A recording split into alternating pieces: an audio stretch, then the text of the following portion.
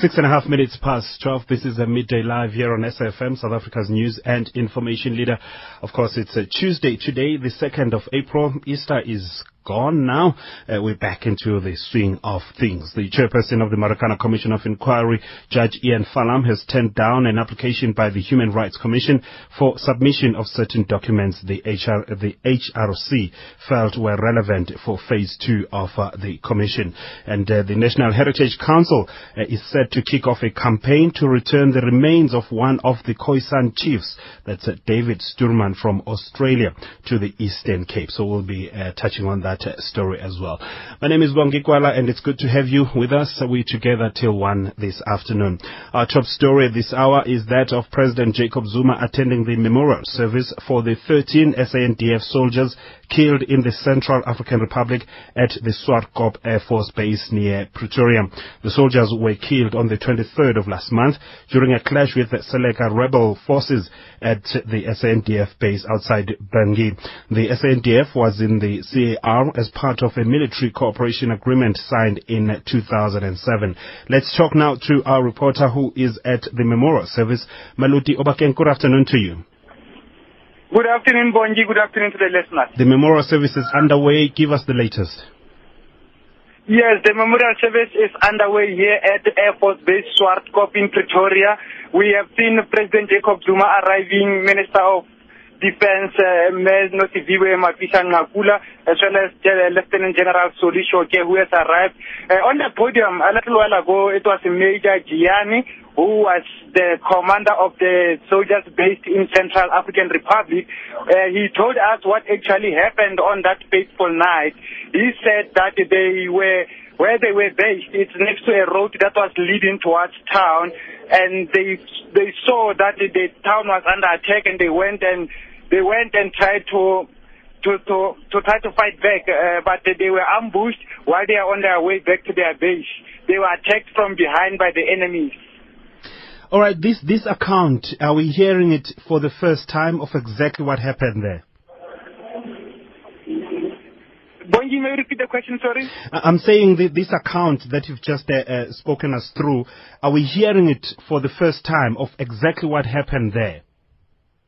Yes, that's true. We're hearing this for the first time. For the past week or so, we haven't heard actually what happened during the attack. We only hear that they were attacked by rebels, and then they lost their lives. But today, he explained that they were trying to fend off an attack on their base, and then the enemy managed to engulf them from behind, and they were ambushed. And he explained the word ambushed in terms of military terms, that it's the deadliest form of attack that you can use in military. And talk us through the program. How far is it right now? We know that President Jacob Zuma will be talking there. So is the Minister of Defense. The president hasn't spoken yet. The Major Gianni was the second according to the list, to the program that I have here. Following there, I'm outside. I'm not sure who's on the stage right now, but I can tell it may be the Lieutenant General of the SANDF, General Solly Shoke, who will be speaking now. From there, the president will speak later on in the next 10 or 20 minutes. From the visuals coming through from that Swartkop Air Force Base, it's a very somber moment here. I mean, what I'm seeing really is really sombering. It's really sombering. Major Chaplain General Munabisi Chamangile did explain the mood how it is in here. He used that word that it's somber. The mood is not people. You can feel that people have been hurt. He said that yes, soldiers, we've been hurt.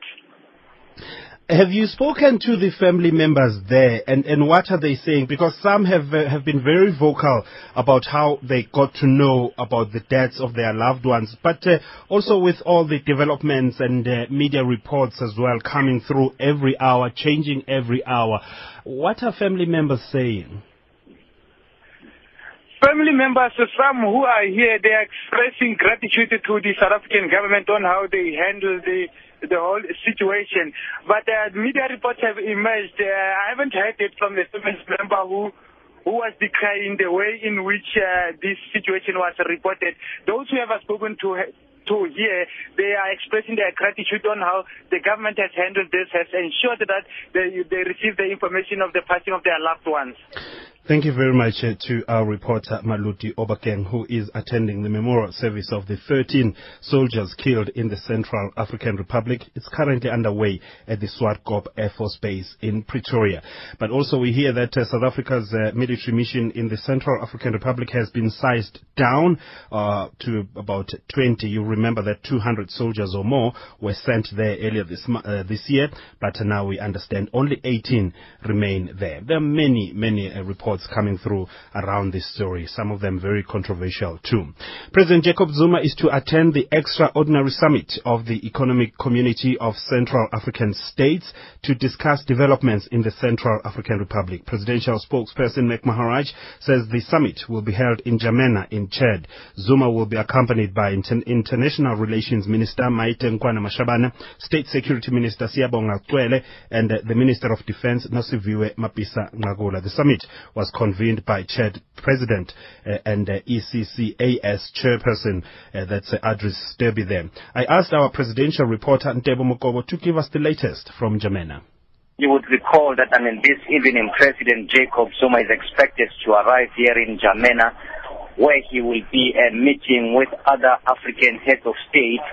That would include, among others, leaders of the Economic Community of East African States.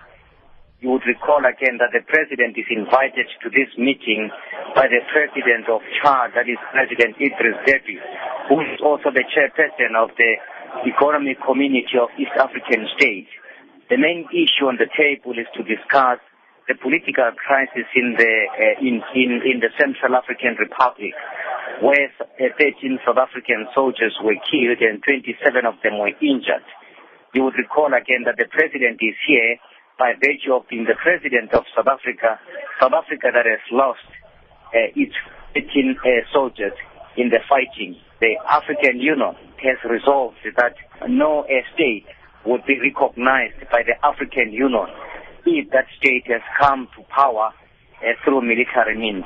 Therefore, all the leaders who will be attending this meeting, the N'Djamena gathering, will be discussing the way forward in terms of what should happen.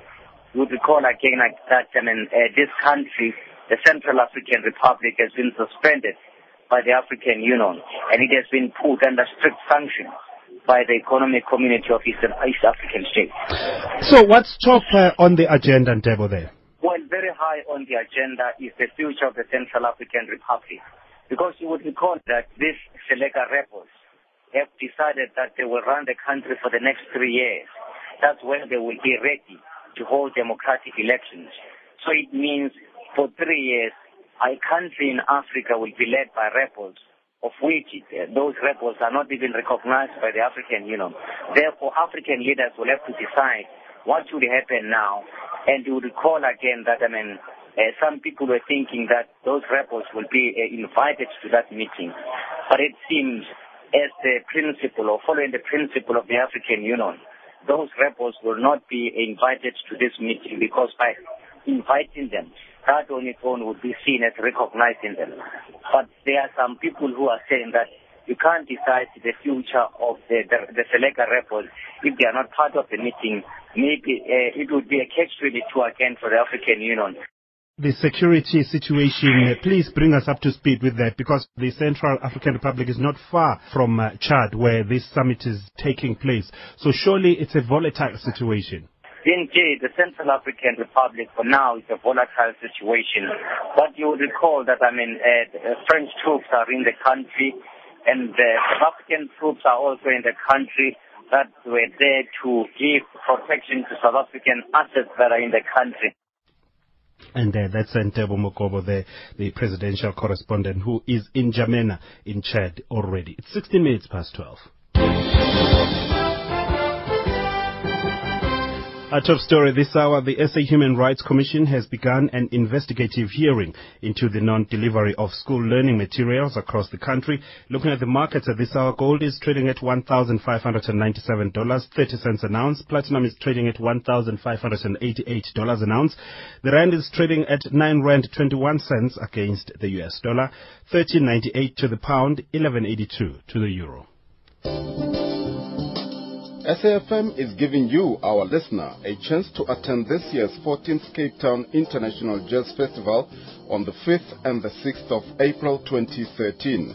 To stand a chance of receiving double tickets to attend the festival, SMS the keyword Cape Town Jazz and your name to 34766. SMS will cost you R1.50. Free SMSs do not apply. Keep listening to SAFM to find out if you are the winner.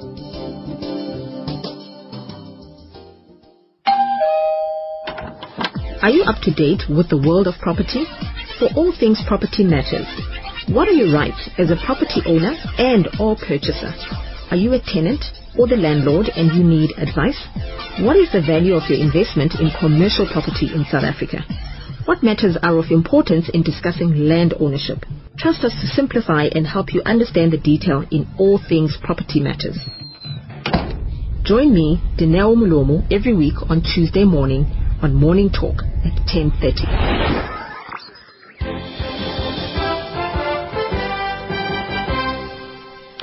17.5 past 12. This is the Midday Live on SAFM 104 to 107. The chairperson of the Marikana Commission of Inquiry, Judge Ian Falam, has turned down an application by the Human Rights Commission for submission of certain documents said to be relevant for Phase 2 of the Commission. The Human Rights Commission wants the National Union of Mine Workers, that's NUM, to provide records of discussions relating to disputes over benefits at Lonmin over the 5 years preceding August 2012. Let's talk now to our reporter, Lizelle Labuskaghni. Good afternoon to you, Lizette. Good afternoon, Bongi. Now, what does the HRC's application entail? The HRC made this application last week already, saying that they want certain documents from the National Union of Mine Workers about discussions between him and the employer Lonmin 5 years previous from the unrest that we've seen on the 16th of August, and also the records of the discussions that were made and disputes that the two parties had with each other. Now, NUM says that they will not give the documents to the Human Rights Commission, but it will take them a lot of time to compile this document, that it will have a lot of cost implications for the parties. They will have to go and look at these documents, and that the Human Rights Commission cannot prove why they really need this document and why do they need 5 years of documents. So Falam today then made the ruling that he is agreeing with the National Union of Mine Workers that there will be a huge cost implication, and that he doesn't think that these documents are actually relevant to Phase 2 of the Commission. And if the Human Rights Commission does indeed want these documents, they should rather request Lonmin to provide them with these documents. But these documents surely should be readily available. I mean, it's documents of labor relations, these ones. They shouldn't be such a big deal, really, to get them. Yeah. NUM also, when the application was first brought last week, indicated that it was not just for them about the merits of the specific case, but they are also testing the powers that the Commission have and how they will go forward in terms of such applications. This is obviously the first application that we've seen of its kind. And Advocate Carl Klip indicated that they wanted to see how this will then impact further on the Commission's work. We know that Phase 2 is a very abstract phase where they will look at more broader issues such as migration and the impact it has on communities. And the Human Rights Commission indicated that they wanted to participate in this phase, and if they do not have these documents to analyze, obviously they cannot actually participate and make a meaningful contribution. But I agree with you in the sense that these documents are available, and that NUM actually tried to make a legal standing to say we are not giving you these documents and the Commission should rule on it. Now it will be interesting to see if the Human Rights Commission will indeed now approach Lonmin to see if they can get the documentation from them.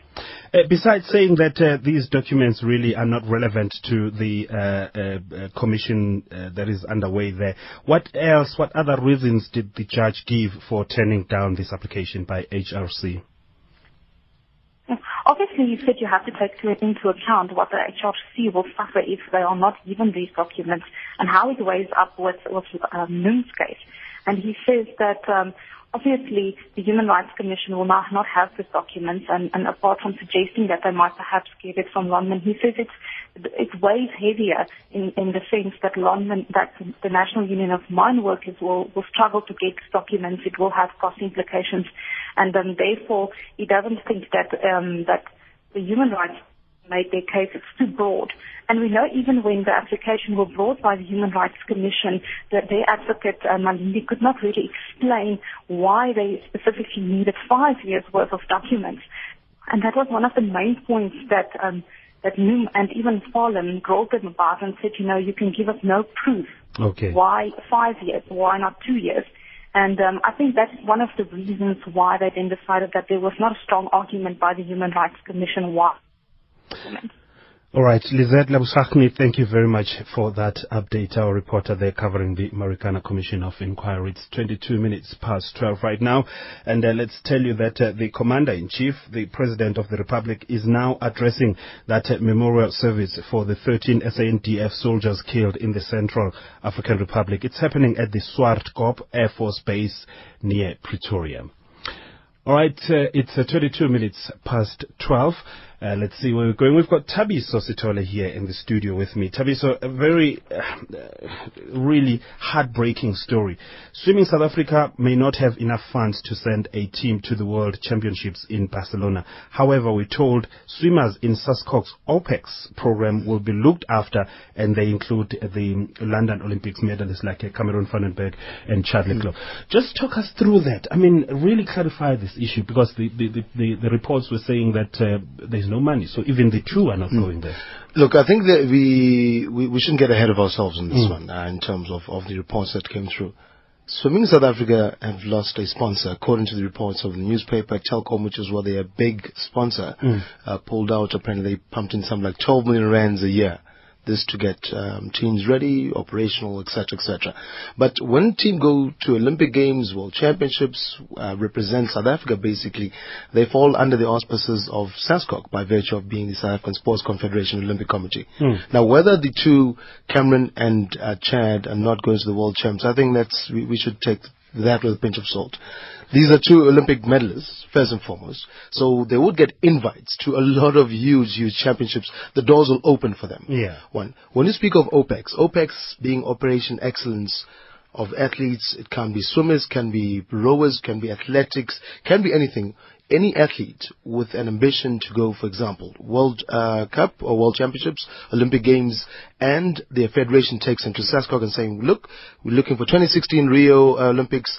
This under 12, this under 16 has got great potential. We need him to be assured of whether it's sustenance at school, whether those kids, once agreed upon, once they fulfill certain mandates provided, acquired by SASCOC, automatically fall under OPEX. And these kids, they could even get a saka, lollipop, bought for them. That is what Operation Excellence provides for our athletes and swimmers, or whoever actually. So that if they are, for example, holding full-time jobs, they don't have to quit their jobs. If they do have to quit, they have some sort of income to last them through the year. OPEX books everything for them. I spoke to both SASCOC and Swim South Africa this morning, and they said, but there's nothing for us to say. We've never said Chad and whoever is not going. Swim South Africa must come to the table and say to SASCOC, here's a team that we're taking through to the World Champs. Do you approve? Do you not approve? And we might need funds for 1, 2, 3, 4. Then SASCOC can say, look, okay, we've got budget for this. We don't have a budget for that. What about your coffers? So that's what I'm saying. We shouldn't get ahead of ourselves, because none of these athletes or swimmers we're talking about have even qualified for the World Cup. No, so then they can trim their squad accordingly. But what matters is that they get a list, or they come up with a list and say, these are the athletes, or whoever makes that demand, and they say, because of these shortcomings, then you're not going to go. But where does this story come from? Well, that's why I'm surprised. I mean, when I spoke to both SASCOC this morning, as well as the gentleman quoted in the papers, Sean Ardenser from South Africa, he said, look, I did speak to a journalist from the Times, but there's a couple of things that were untruths, or maybe he did not get me right. And fair enough, sometimes as journalists we do say, but this is what he meant. Look, I think we shouldn't jump the gun on this one. None of these swimmers have qualified yet. So let's see what happens. If once Swim South Africa says all these, or once the swimmers themselves say, this was required from me by SASCOC. They said I should get these times to make the team for South Africa for the World Championships. They are now saying there are no funds for me to go to the World Champs. Then I think there we can actually start getting worried and ask pertinent questions. Quickly, Thabiso, here, now that we've lost, or SASCOC has lost that 12 million rand sponsorship. No, that is athletics from South Africa. Swim South Africa. But what does that then mean, for training programs and so on and so on? Surely that will have a negative impact. That's a huge. I think this is the huge problem right there that Swim South Africa have got to deal with immediately. They've got swimming nationals coming up sometime in the year, preceding the World Championships in July. Where do they get the money to do that? How do you lose a sponsor like that when we did so well in London, for instance? Sometimes it comes back to the whole issue of why our Olympic athletes did not have a clothing sponsor. Why didn't our local companies jump on the bandwagon? Why do they have to go to China to get sponsors? Then we do have the Chinese who come and sponsor us. Say, "Oh no, we should have done South African." Sponsors do not want to spend money on a long-term project. They want to go quick buck. Go to the Olympic Games for that year, for those 12 months. We get brand our athletes. After that, pull out until the next Olympic Games. Thanks for clarifying that. Thabiso Sithole, our sport reporter here at the SABC. The North Gauteng High Court in Pretoria has granted a final urgent application to have the Institute for Democracy in South Africa, IDASA, liquidated. IDASA's executive director, Paul Graham, stated in court papers a liquidator must be appointed as a matter of urgency to safeguard and protect IDASA's assets and to ensure they are secured from depreciation of everyday life. The institute was established in 1987. Lila Magnus reports. What took about 26 years to build were destroyed in less than a minute with a court order. The Institute for Democracy in South Africa focused on building sustained democratic societies in South Africa and Africa. IDASA's Chief Director, Paul Graham, says everyone associated with the institution is sad to see it closing down. People have had an amazing work over the last 26 and a half years, and at the same time they are quite convinced that there are people out in the society at large who maintain the values of IDASA and will continue to work for democracy and a democratic alternative throughout the continent. He says he believes IDASA's legacy is that democracy is the most appropriate way in which countries should be governed. A commitment to particularly the transparency in regard to the ways in which governments behave, the way they publish their budgets, the way they respond to citizens.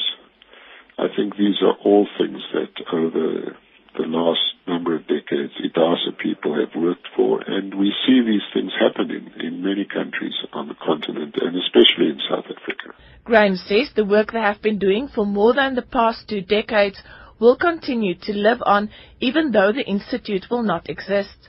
Democracy has to be fought for every day and by every generation. And in that sense, building democratic societies is an ongoing struggle for every new generation that comes. And we want to see the born frees of this society starting to pick up that vision. And in that sense, IDASA's work can never have been done. But I feel proud that we were able to contribute to a society which is standing on very different ground now than it was in 1987.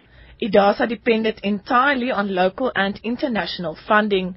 According to court papers, IDASA owed more than 470,000 rand for staff salaries this month and could not pay it. By the end of 2011, IDASA had accumulated losses of more than 26 million rand. The court papers state the directors of IDASA believed there would be an ongoing concern this year as they had a projected income of more than 140 million rand from donors.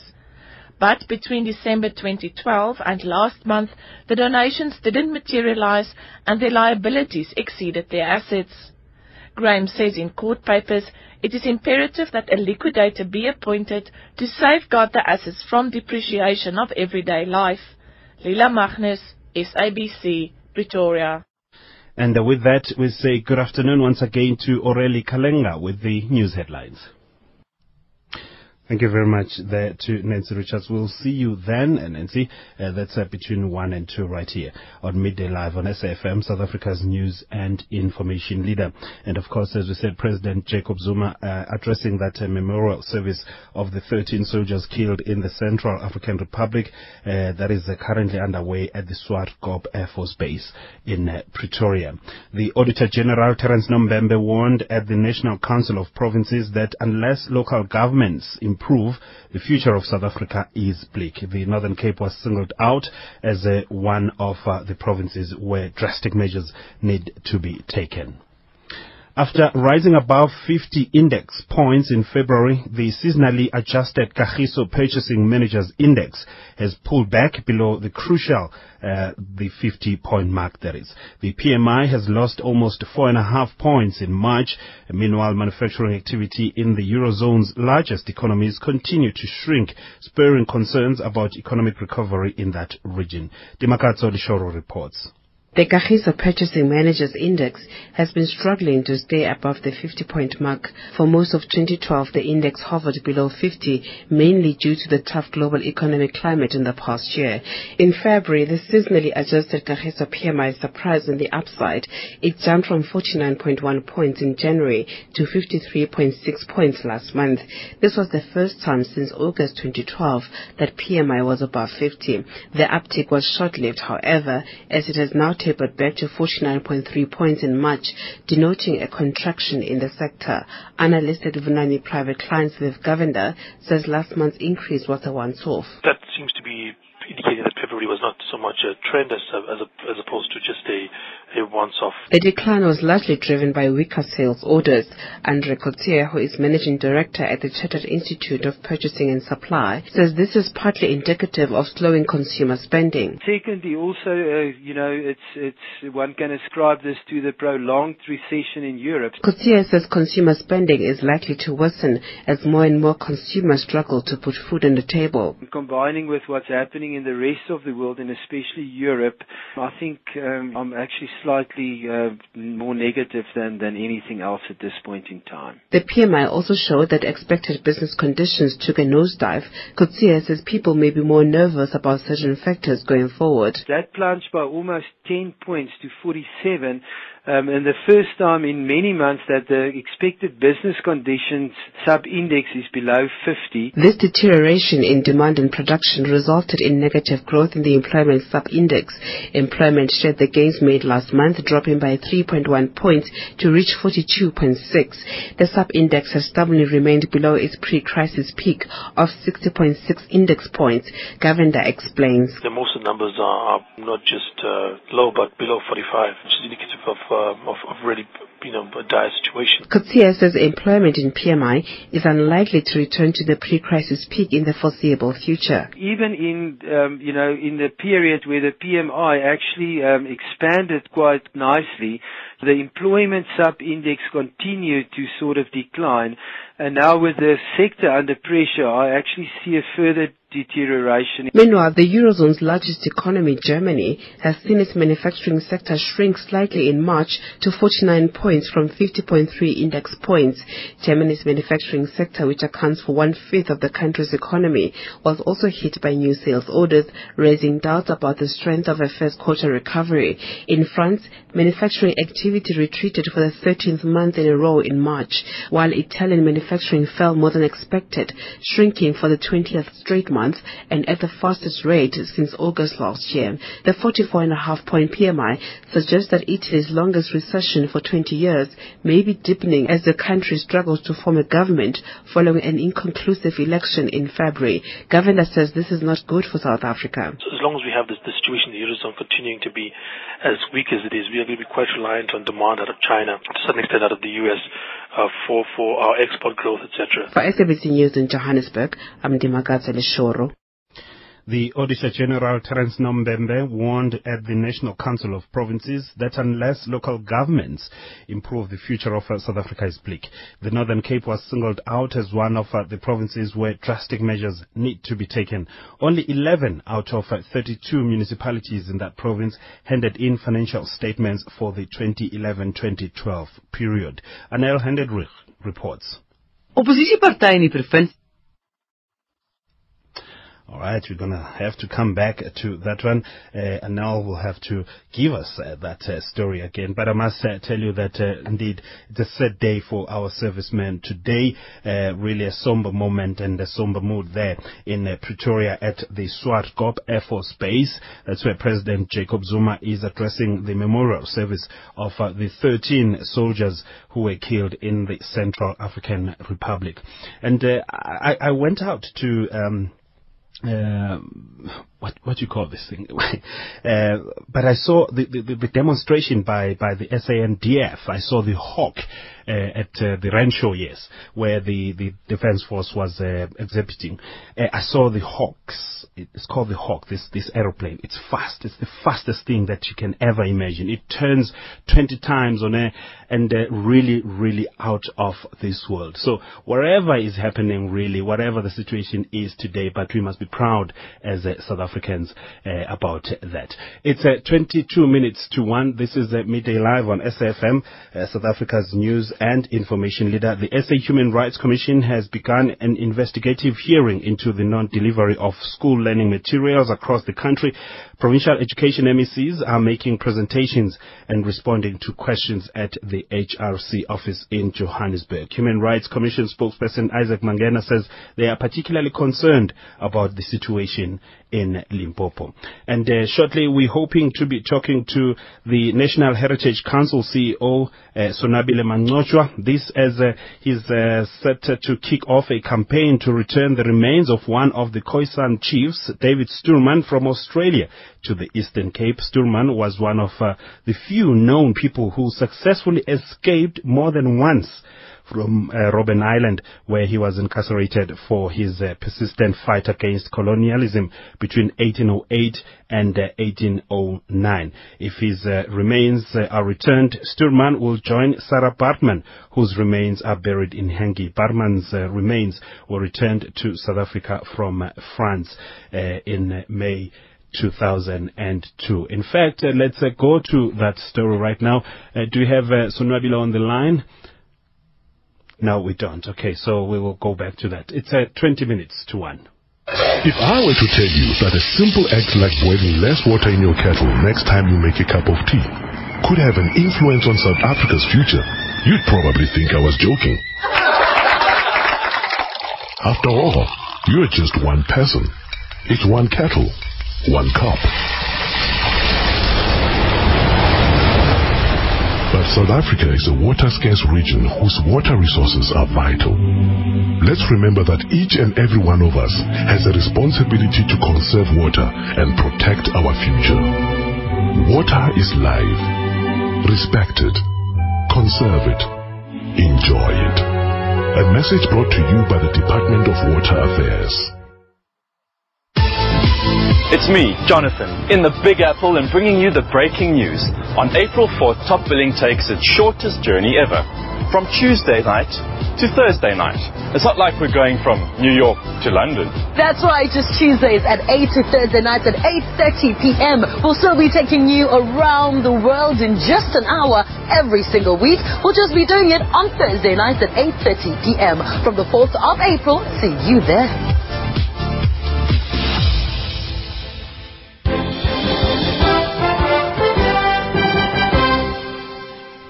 The National Heritage Council has kicked off a campaign to return the remains of one of the Khoisan chiefs, David Stuurman, from Australia to the Eastern Cape. Stuurman was one of the few known people who successfully escaped more than once from Robben Island, where he was incarcerated for his persistent fight against colonialism between 1808 and 1809.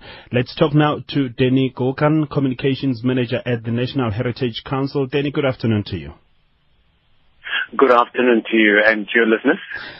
How did Stuurman end up in Australia? Every time that this question comes up about Stuurman, it really stirs emotion among the Khoi and San peoples of this country. Now, it so happened that he was one of the Khoi people who defied British rule back then. And he persistently fought against being under the British rule and detained, incarcerated on Robben Island, where he escaped several times, and on the third occasion, the Australian government decided to deport him to Australia because he, according to them, was becoming extremely ungovernable, and they were in fear that he would spread that attitude of undermining their rule to others, to disobey their rule at that time. And he was taken by ship from South Africa, together with others, to Australia, where he worked as a servant on the farms without any compensation. All right, now, Danny, what I need to find out, I mean, why do you have to mount a campaign to return his remains?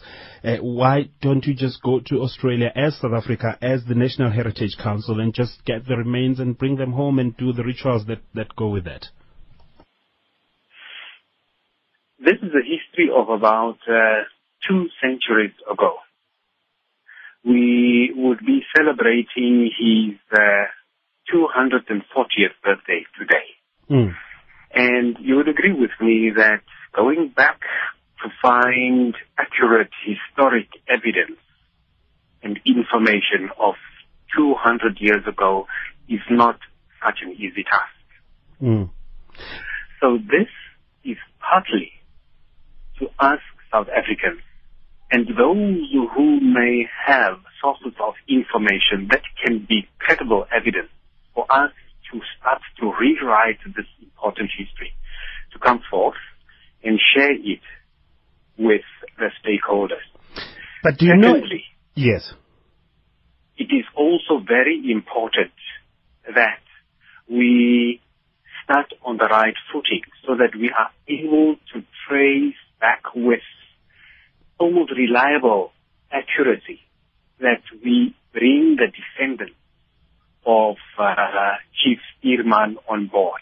It's now not an easy task to ascertain as to who is a direct descendant or relative.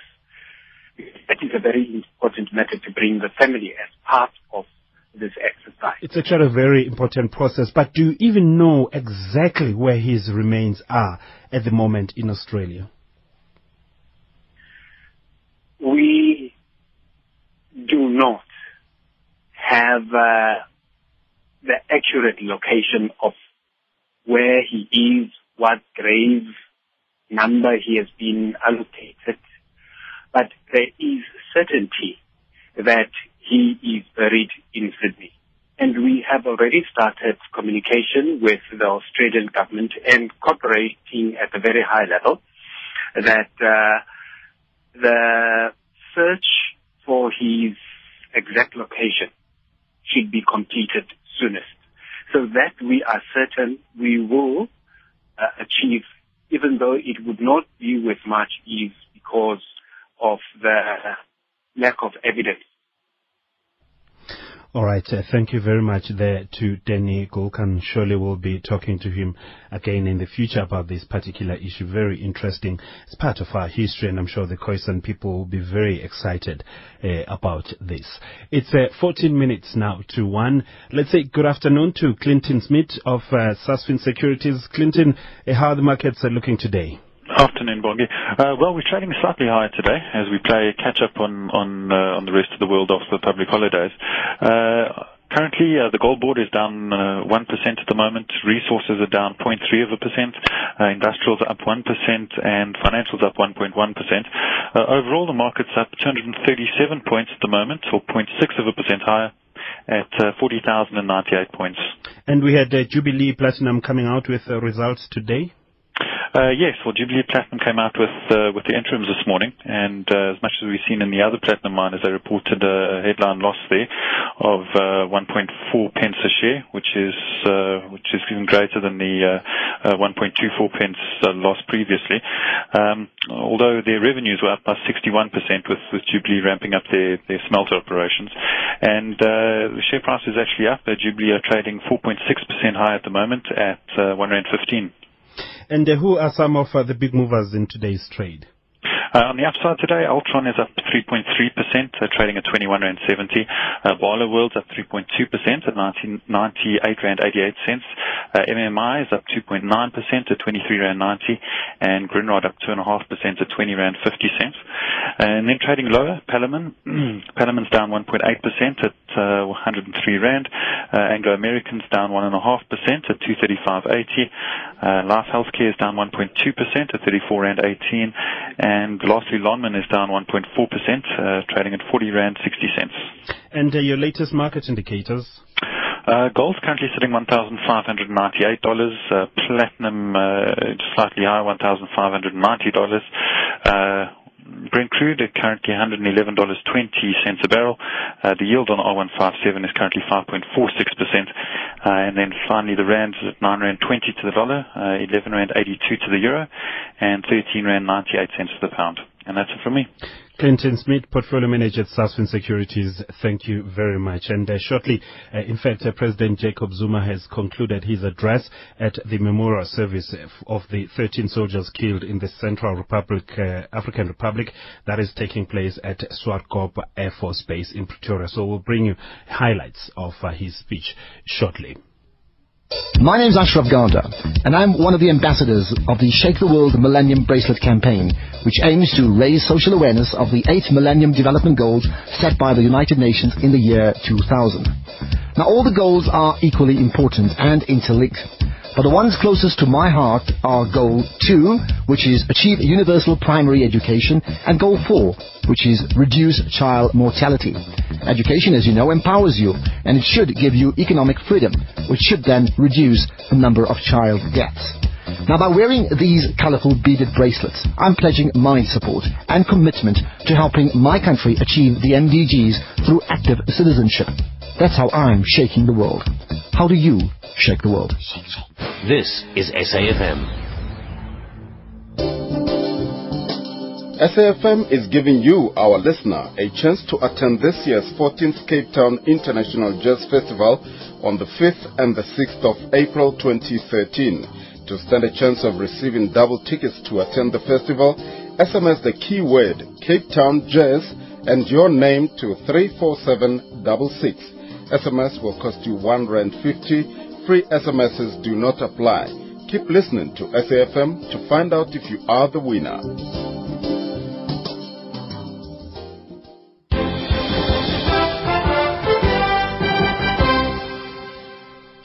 It's 10 to 1. President Jacob Zuma has just concluded addressing mourners at the memorial service for the 13 soldiers killed in the Central African Republic at the Swartkop Air Force Base in Pretoria. This is an extract of his speech.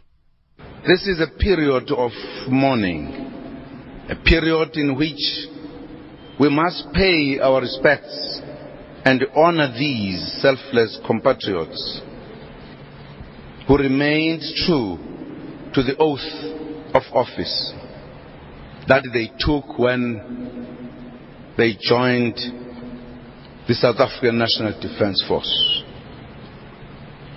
Unfortunately, there are those who have decided to use this period of mourning to try and dishonor the memory of our heroes by peddling various unfounded allegations and conspiracy theories.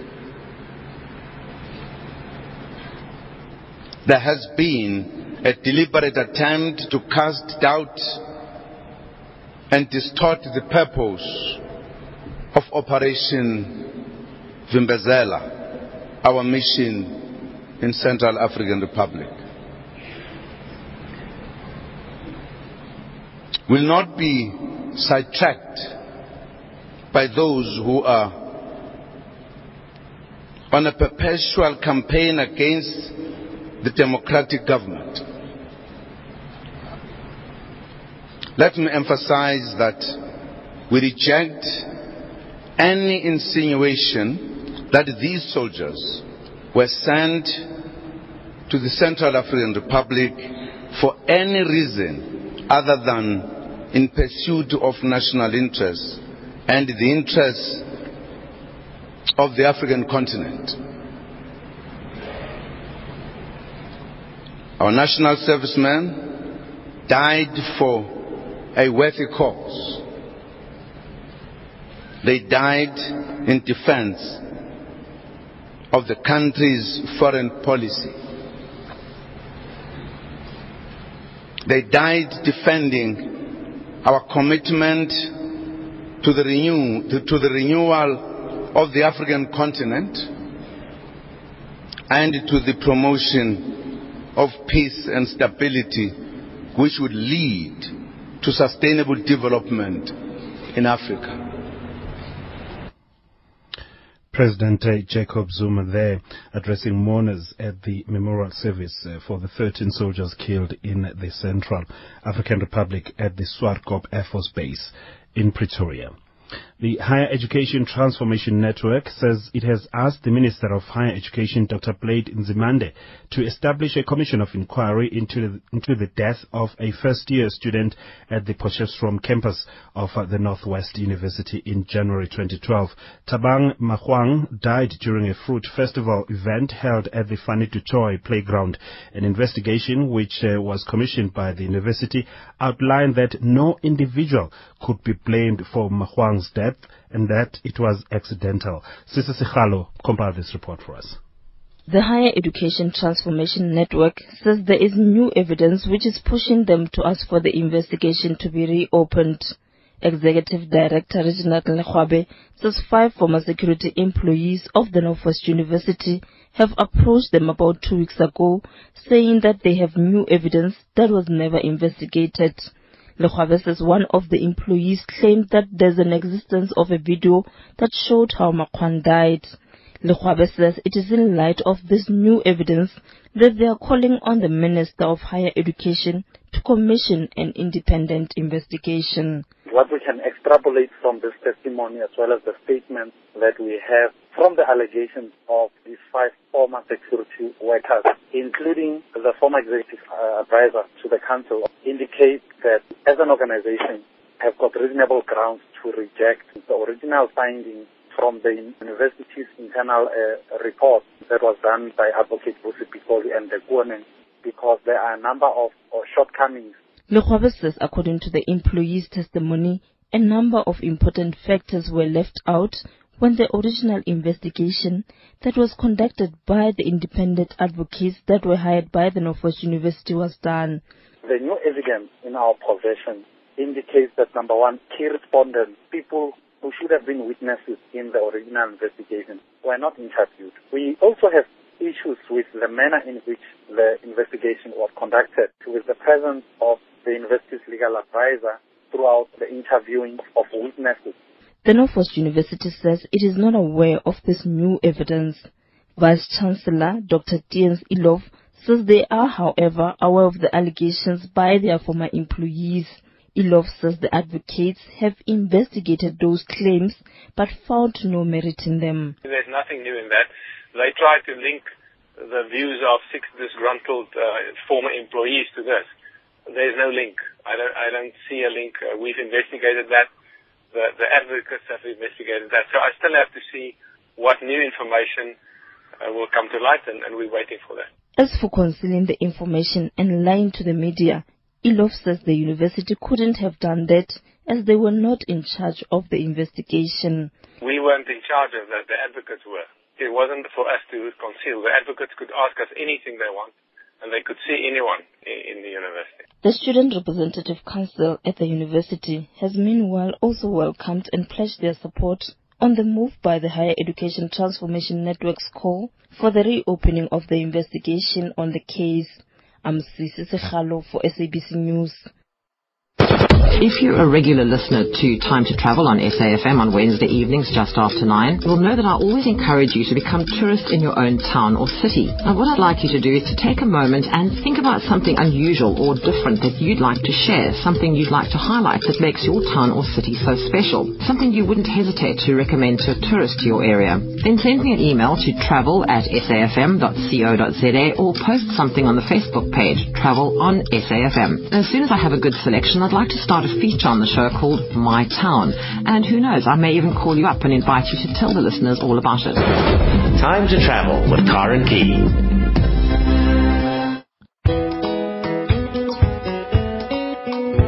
Listen up for Shop Shop Children's Program on SAFM with Leon Visser, starting the 11th of March at 10 minutes to 2 weekdays. And it is Shop Shop, that's Shop Shop from the fall.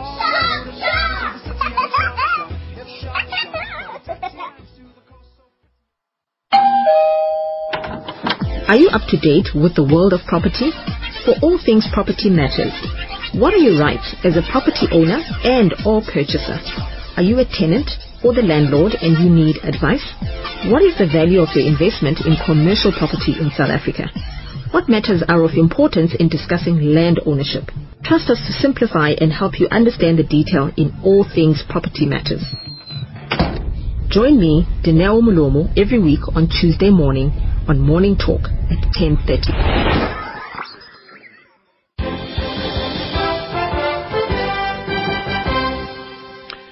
It's just a minute and a half before we say our goodbyes, but I must tell you that Elelwani is a movie that has had 11 nominations at the 2013 Africa Movie Academy Awards. So we're hoping to talk to Florence Masebe there.